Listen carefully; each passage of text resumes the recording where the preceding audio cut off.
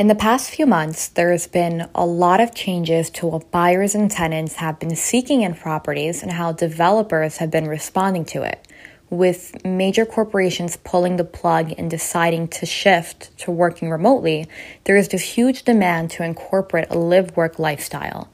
So on this episode of Real Estate Untapped, I decided to speak with Eli Meltzer, who is the principal of Meltzer Mandel Architects, a firm that was founded by Eli's father and focuses on both affordable and luxury housing in New York. And we cover a range of topics from architectural trends to Soho's proposed rezoning to tips to staying in the business long term.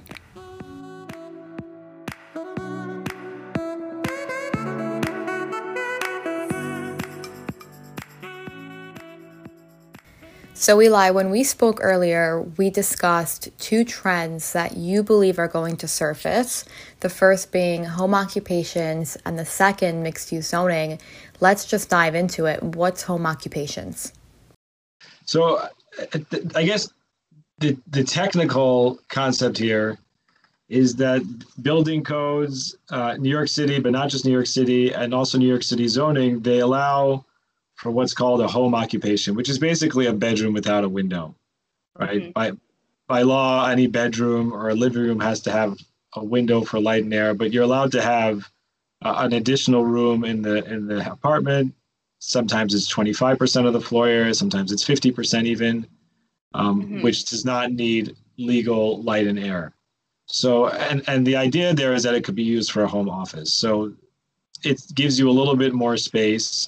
And it even comes up on the certificate of occupancy, and a business can legally be run out of what's called a home occupation.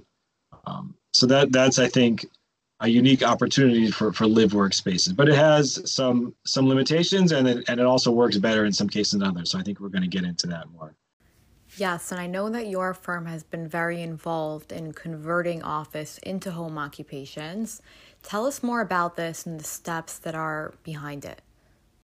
So, in the early 90s, say sort of 1993 to 1995, Manhattan and New York was in a sort of a similar position. The 80s was a tough time for the city. The market fell out at the end of the 80s.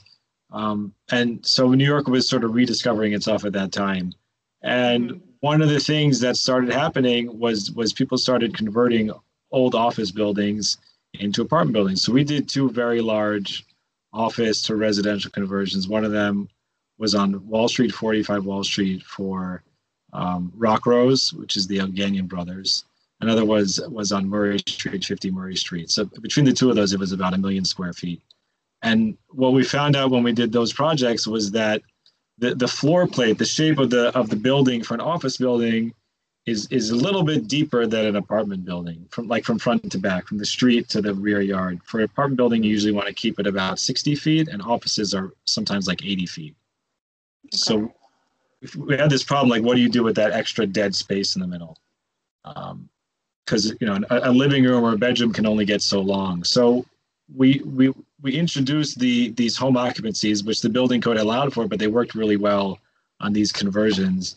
And people use them for extra bedrooms. They use them for offices, and it worked out really well.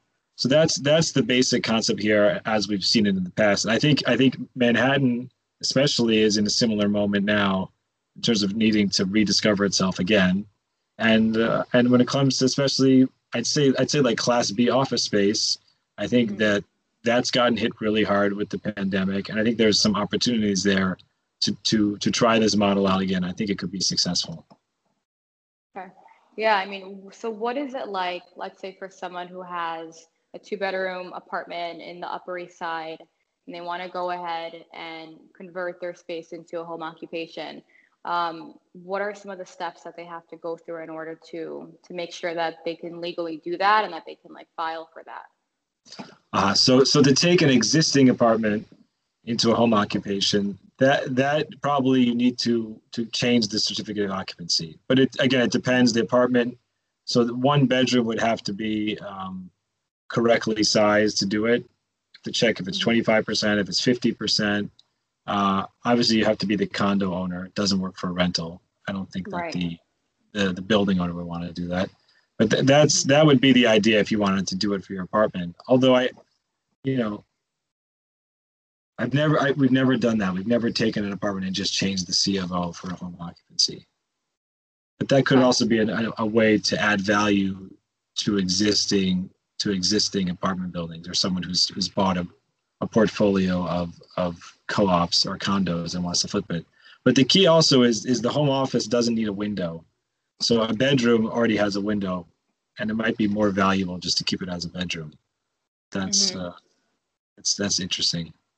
Right. So shifting gears now to mixed use zoning, tell us about this and when it was last trending in New York.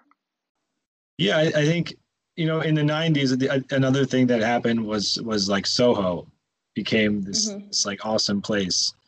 It was loft buildings, industrial buildings, and there wasn't much going on. And then artists started moving in, and it started to become what we know now as like some of the most valuable real estate in the world.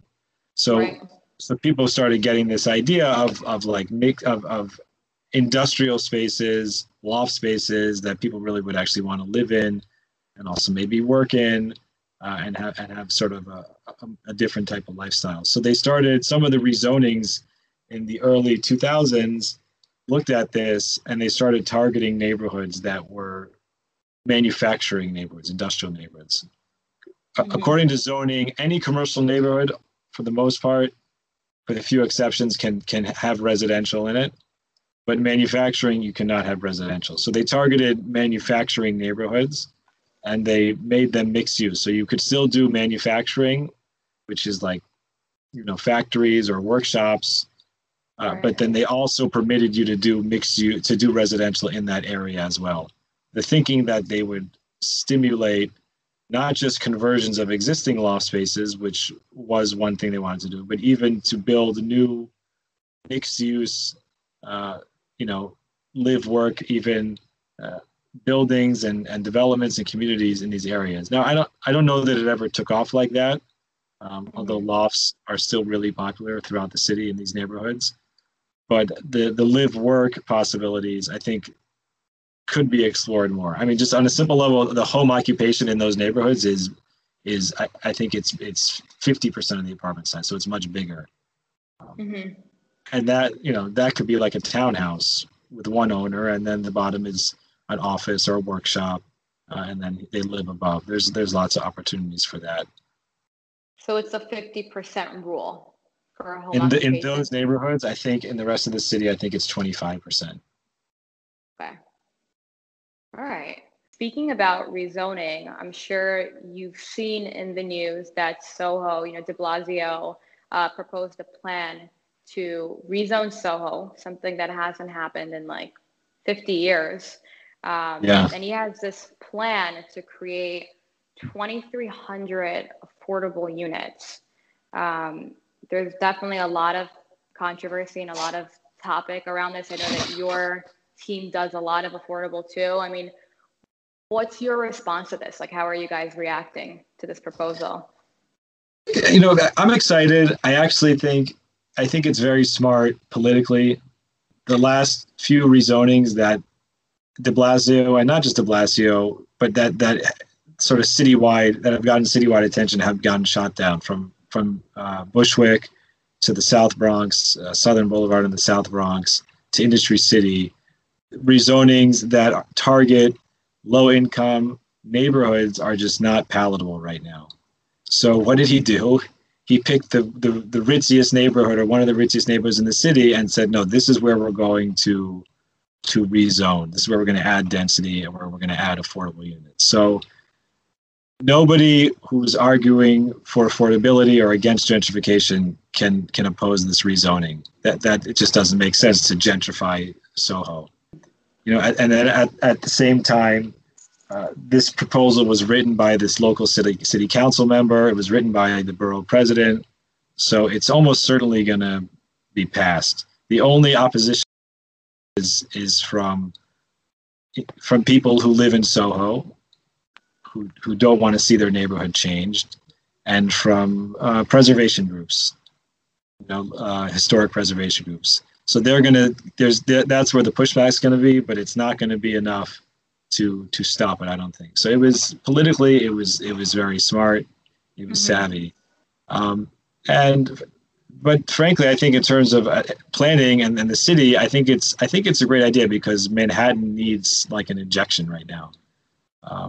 It's just people. The truth is, people have been leaving for years because young people are priced out of it. They've been going to the boroughs, to Brooklyn and Queens and soon the Bronx. So we need to find a way to diversify the housing stock in Manhattan and not just be about catering, to really wealthy people. Yeah. But I think it's in everyone's benefit because, you just have fewer feet on the ground. People buy condos in Manhattan and only spend a month or two there a year. They sit empty the whole year round. That's why, in my mind, why retail has been going downhill in Manhattan, because there's fewer and fewer real people that live there. There's fewer young people, 20 to 35-year-old people who that spends money in stores. We need to find a way to get them back on the streets and into our neighborhoods in Manhattan, and that's going to help the whole city. So that's why I think adding density at affordability levels that are achievable makes sense in Soho, and it also makes sense because the market rate units can be sold for whatever you want. It makes sense for developers. It makes sense financially. Yeah, and I mean, just to comment on what you said, like Soho is experiencing extremely low foot traffic. Like you said, the retail is not doing well there, and a lot of that exclusive group of wealthy individuals, they're not really, they're not primarily residing in Soho anymore. A lot of them, a great bulk of them, is in the suburbs. So I'm really curious to see like how it's going to affect, like if it does get approved, like how it's going to affect the pricing in the neighborhood.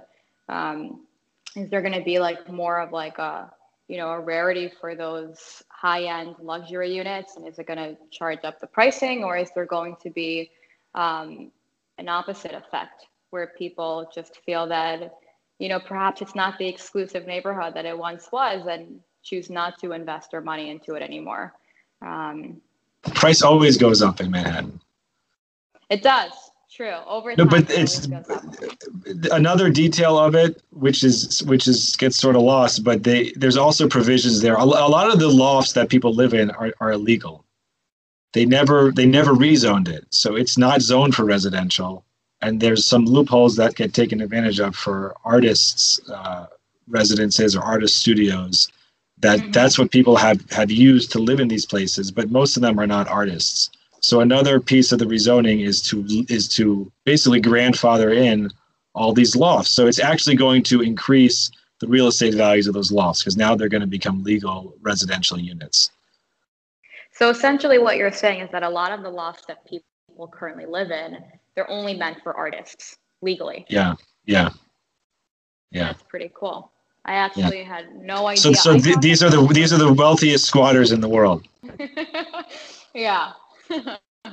But now they're going to get grandfathered in, so it's good for their real estate value. So they can't really complain either. And then a real Soho loft will become probably more valuable because it will be like a rarity, right? There'll be new Soho and then old Soho. And that will add some value. But at the same time, we do have to, as like a design community, we have to take care to preserve the quality of Soho because it's a special place, and we don't want it to turn into like Disneyland. So that is important that we find ways to manage that and to preserve the character as much as possible.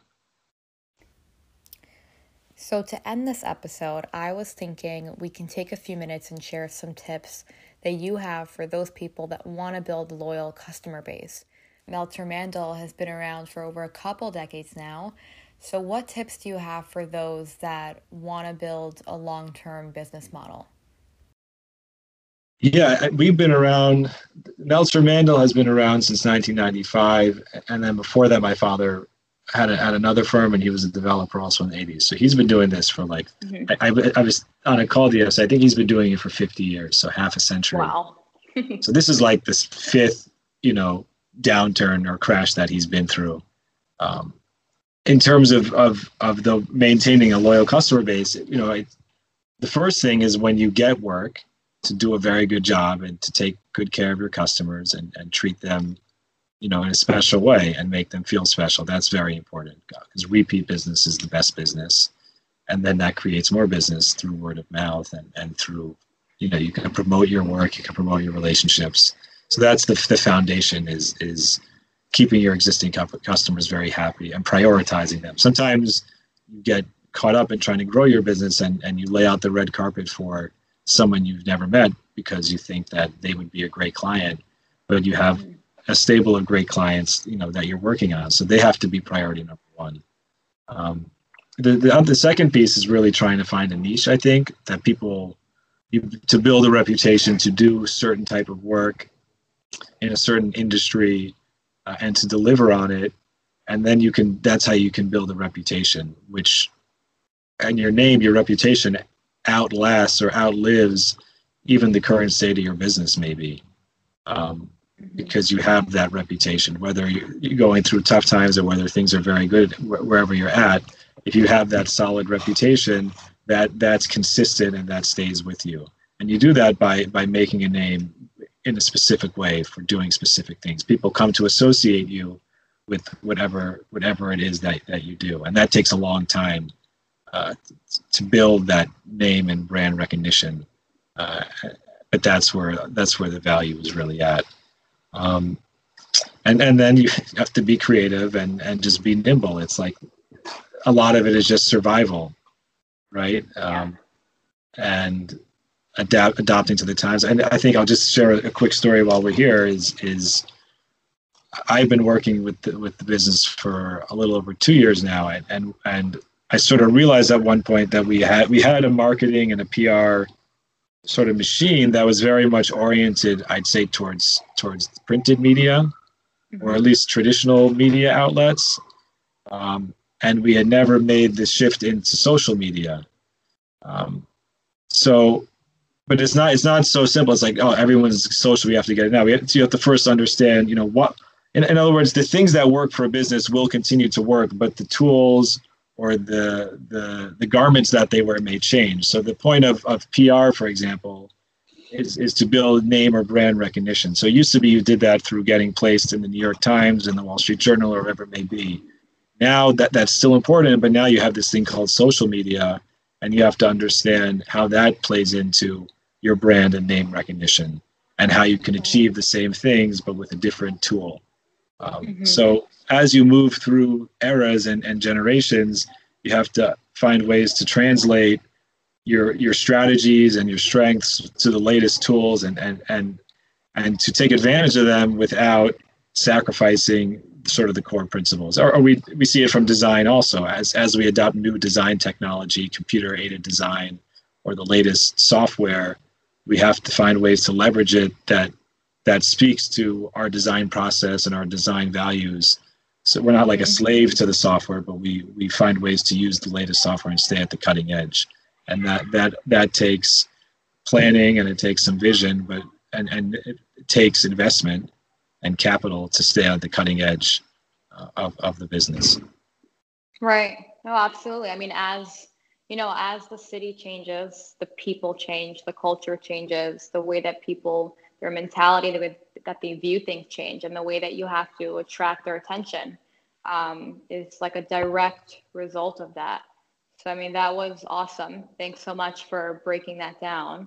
And thank you for coming on. I really enjoyed speaking with you. Yeah, and I'm so excited for others to hear this. Thanks, Leigh. This was great. I'd love to do it again. And I'm looking forward to seeing your podcast, not just this one, but everything else you're putting out. It's fun to see what's going on over at Fairmont. I'd like to thank you for tuning into another episode of Real Estate Untapped. If you'd like to learn more about real estate or simply connect, you're welcome to reach me at lazizian@lgfairmont.com or find me on social media at Leigh Azizian. Talk soon.